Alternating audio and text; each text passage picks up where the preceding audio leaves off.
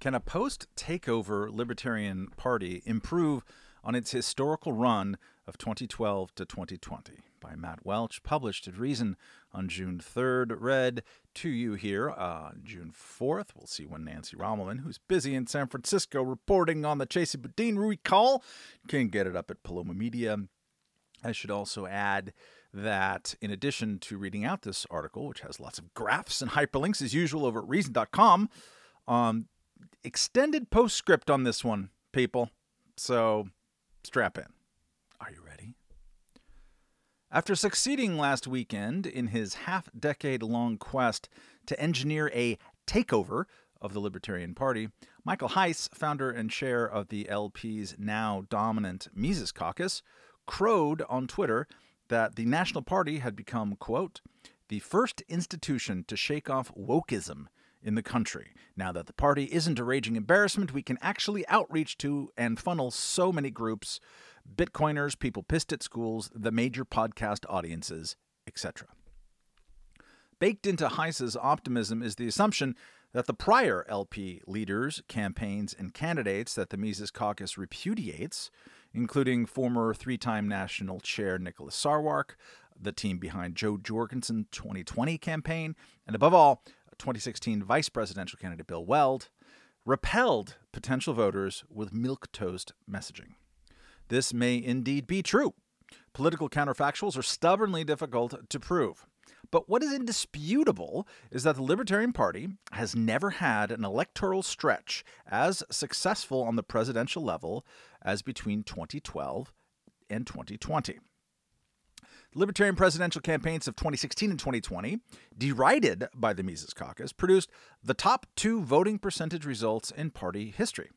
The 2012 Gary Johnson-Jim Gray ticket ranks a close fourth, behind the well-financed Ed Clark, David Koch, yes, that David Koch, campaign in the third-party spike year of 1980. The LP's current streak of 3 consecutive bronze medal finishes is the longest of any third party since before the Great Depression. And I should add here, supplementarily, well, that's being redundant, got a great note from Richard Winger from the fantastic Ballot Access News. If you want any kind of third-party information, really, that's the greatest website. He responded saying, actually, it's the first time since 1876, 1880, and 1884 when the Greenback Party came in third place. The Socialist Party narrowly missed three-peats in 1900, 1912, 1924, and 1936. Thank you, Richard. You're an American hero. Moving on. The most paradoxically impressive result in that stretch might be the one most recent. Jo Jorgensen, with close to zero national name recognition and very little political charisma, produced the party's second highest presidential vote percentage in a year that was just brutal for non-major candidates, and she also bested Green Party nominee Howie Hawkins in all 50 states.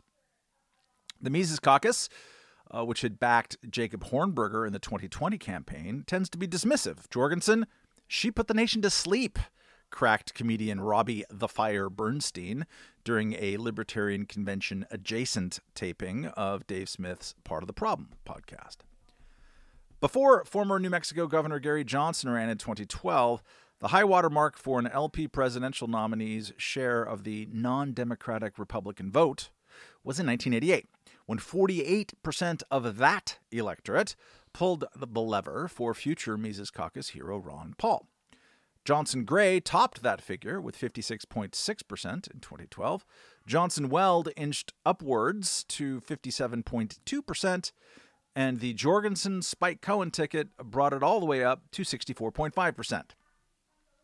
The gang that went 0 for 4 against Ralph Nader has, within 3 election cycles, become the third party in the United States. Will that streak continue now that the LP has been taken over by a caucus highly critical of the people who produced those comparative successes? 29 months is an eternity in modern politics. At this point, 4 years ago, the party's top 3 presumed 2020 candidates were Bill Weld, who would end up running and losing badly as a Republican, John McAfee, who was arrested in Spain on American tax evasion charges in October 2020 and found dead in his jail cell 8 months later, and Adam Kokesh, who wound up finishing 6th. As of this very early moment, the two main potential 2024 Libertarian presidential candidates are comedian podcaster Dave Smith, who has the strong backing of the Mises Caucus, and former Congressman Justin Amash, who in his convention keynote speech trolled the caucus by getting them to boo blind quotes from their namesake economist, Ludwig von Mises.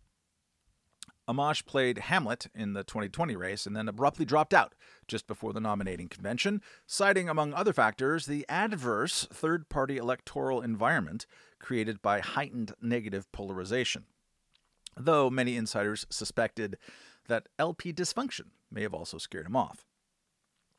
That external polarization and internal cat-herding may well continue in the 2024 cycle and could yet dissuade Amash from running, let alone winning.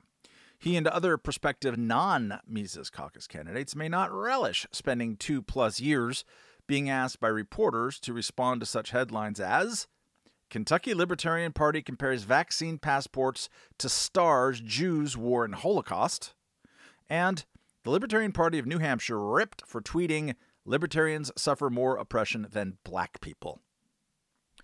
That kind of edgelord messaging, which correlates strongly with Mises Caucus influence on state affiliates, has already turned some people away from the party, to which the general vibe from the victorious side has been good riddance.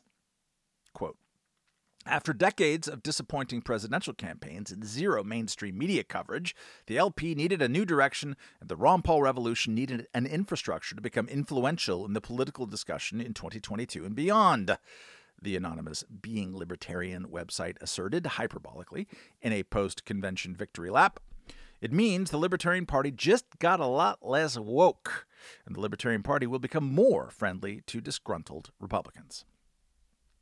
Whether there's an untapped reserve of anti-woke Ron Paul fans that can overcome the loss of previous LP voters turned off by the party's new messaging will depend in no small part on who ends up winning the Republican and even Democratic nominations. Former President Donald Trump remains the man to beat in the GOP, though his star is waning measurably, while Florida Governor Ron DeSantis moves up in the polls and in the prediction markets. It's hard to picture an edgier, more right-leaning libertarian social media game competing meaningfully against the master. Meanwhile, down in Florida, DeSantis is growing more Trumpy by the day. President Joe Biden, well, he's not only old and unpopular, a majority of Democrats and Democrat leaners want another candidate to run in the 2024 primaries. On the one hand, you'd expect a redux of Biden versus Trump with their demonstrated track records of government expanding incompetence and alienating of independence to be the perfect opening for a youthful and articulate, also clean, small government guy like Amash. On the other, Trump is a one-man base rallier for Democrats. The dark economic clouds on the horizon favor a pendulum swing against the incumbent, and both sides are on the verge of being heavily motivated by abortion politics. If that's not enough to scramble your calculations, close your eyes and imagine a DeSantis versus Kamala Harris race, with Dave Smith lobbing rhetorical bombs and insult comedy from the sidelines. Another potential X factor is competition from other third parties. While the Greens seem relegated to also-ran status as long as lefty voters remember Trump versus Hillary Clinton, Andrew Yang's centrist Forward Party is starting to achieve ballot qualifications, and the kinda sorta Christian Democratic American Solidarity Party had an earlier start as well. There's still plenty of time between now and 2024 for party building, though that work is a slog. And libertarians, for all of their foibles, have been stomping the competition on those grounds for more than a decade now.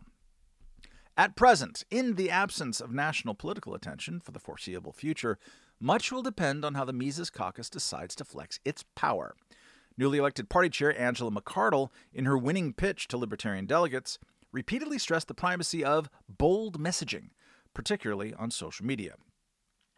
Messaging is the face of the party, McArdle wrote. Social media is usually the first thing someone sees when they interact with us as an organization. Social media has changed the political landscape. The days of reading about something have been replaced by the experience of interacting with something. Unfortunately, our message at the national level has a very self-conscious tone. We need to move away from low self-esteem messaging. So, is that a license for outrage-courting edgelordia? Not so fast, McArdle insists. Quote, simply put, bold messaging is messaging that is not watered down and does not take an apologizing, embarrassed tone about libertarian topics. Is bold messaging shitposting? No. Bold messaging is courageous, and it tells the truth.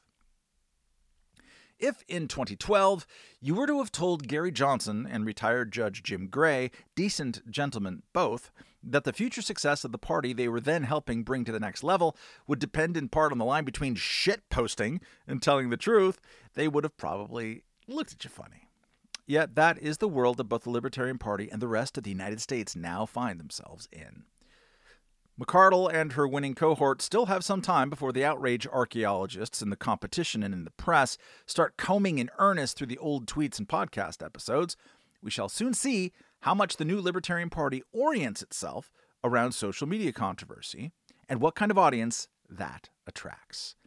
End of article, but not end of this podcast. Why? Because about a half hour after this was posted, the new management of the Libertarian Party finally started tweeting from the party's national Twitter account. A very long-awaited moment, considering the heavy amount of emphasis this played in Angela McArdle's campaign for party chair. So here was one of the very first tweets. The Libertarian Party is now a home for Ron Paul supporters. We welcome you with open arms. We represent the tradition of Mises and Rothbard and are eternally grateful to Lew Rockwell, Jeff Deist, and everyone at the Mises Institute for keeping their legacy alive. The very next tweet in this string said, we do not throw our heroes under the bus to gain acceptance from the regime. We regard the regime as criminal. There is so very much text and subtext behind these tweets that it's worth teasing out a bit. Murray Rothbard, Jeff Deist, and I'm sorry for mispronouncing your name, Jeff, and especially Lew Rockwell, all here declared by the Libertarian Party as heroes with an aura of untouchability, are each very controversial figures within the small L libertarian movement, not least for their participation in and or perceived apologetics for the self-styled paleo-libertarian strategy of the early 1990s, which aspired to rile up the rednecks, their term, not mine, in support of rolling back the welfare state and giving police more power. To give you a taste of that effort, let me read from my very first column as Reason Editor-in-Chief back in 2008. Kind of a long quote. Cops must be unleashed and allowed to administer instant punishment, Rothbard wrote in a manifesto titled Right-Wing Populism, a Strategy for the Paleo Movement, which appeared in the January 1992 Rockwell-Rothbard Report. The historical model for this new program, Senator Joe McCarthy, whom Rothbard praised as fascinating, exciting, and having a sense of dynamism, of fearlessness. The modern-day exemplar, right-wing radical David Duke. Rothbard and Rockwell rejected the upper-middle-class yuppie suburbanites of Beltway-based kowtowing libertarian think tanks and instead wanted to lead the charge against the cultural and social decay which agitates the American public. They were closely aligned with Ron Paul, whose newsletters from this era are nearly indistinguishable from the Rockwell-Rothbard report. They sounded regular alarms against the coming race war, focused constantly on cases of minority violence, and rallied around pitchfork Pat Buchanan for president in 1992. End quote. So, why is the new Libertarian Party management singling these guys out for aspiration and heroism? Well, in part because the old party management they just replaced singled all of them out for criticism back in the summer of 2017 after the Charlottesville Unite the Right Tiki Torch rally, whose participants included at least a couple of people who had identified as libertarians, and which resulted in the killing of Heather Heyer. In the wake of that awful moment, the Libertarian National leadership decided to draw a thick line separating the party from the alt-right. Then party chair Nicholas Sarwark called the Ludwig von Mises Institute in Auburn, Alabama, the preferred choice of actual Nazis. Then party vice chair Arvin Vohra, who would later turn out to be quite the edgelord himself, went after Mises Institute president Jeff Deist, I don't know why I can't pronounce it, for having delivered a speech advocating libertarian nationalism a couple of weeks before Charlottesville that concluded with the line, Blood and soil and God and nation still matter to people. Libertarians ignore this at the risk of irrelevance. Vora charged that, quote, blood and soil is a central Nazi and nationalist idea. At the current time, Mises Institute has been turned into a sales funnel for the white nationalist branch of the alt-right, end quote. So you can imagine such heavy criticism, calling them Nazis, was very polarizing, pushing people into with us or against us camps, and it's really the key background to the whole Mises Caucus takeover conflict. Now, I hasten to add that all the above makes it seem like questions of race and racism, wokeism and anti-wokeism are central to the self-conceptions of both the Mises Caucus and the moderates they just routed. That is not at all necessarily the case. The Rothbard style, as one might call it, is also about pugilism. It's about hating the state. It's also about hurling contempt at anyone and anything they deem redolent of what they call the regime. Go back to that early tweet. We do not throw our heroes under the bus to gain acceptance from the regime. We regard the regime as criminal. That language is very, very intentional. There's a video that Mises types like to pass around on YouTube of Lew Rockwell describing the regime libertarian and the regime libertarian's preference for cocktail parties over principle. It's filled with silent video footage while you hear Rockwell say these things, various perceived sellouts, including Gary Johnson, Bill Weld, Joe Jorgensen, Justin Amash, Nick Sarwark, Nick Gillespie, and me. I made it, Ma. So, until further notice, the Libertarian Party will not throw heroes like Lew Rockwell under the bus. And by all means, do check out LewRockwell.com if you want to see what heroism looks like in action. But its most recent national candidates and party leadership, they might soon develop a taste for tire treads. Okay, goodbye.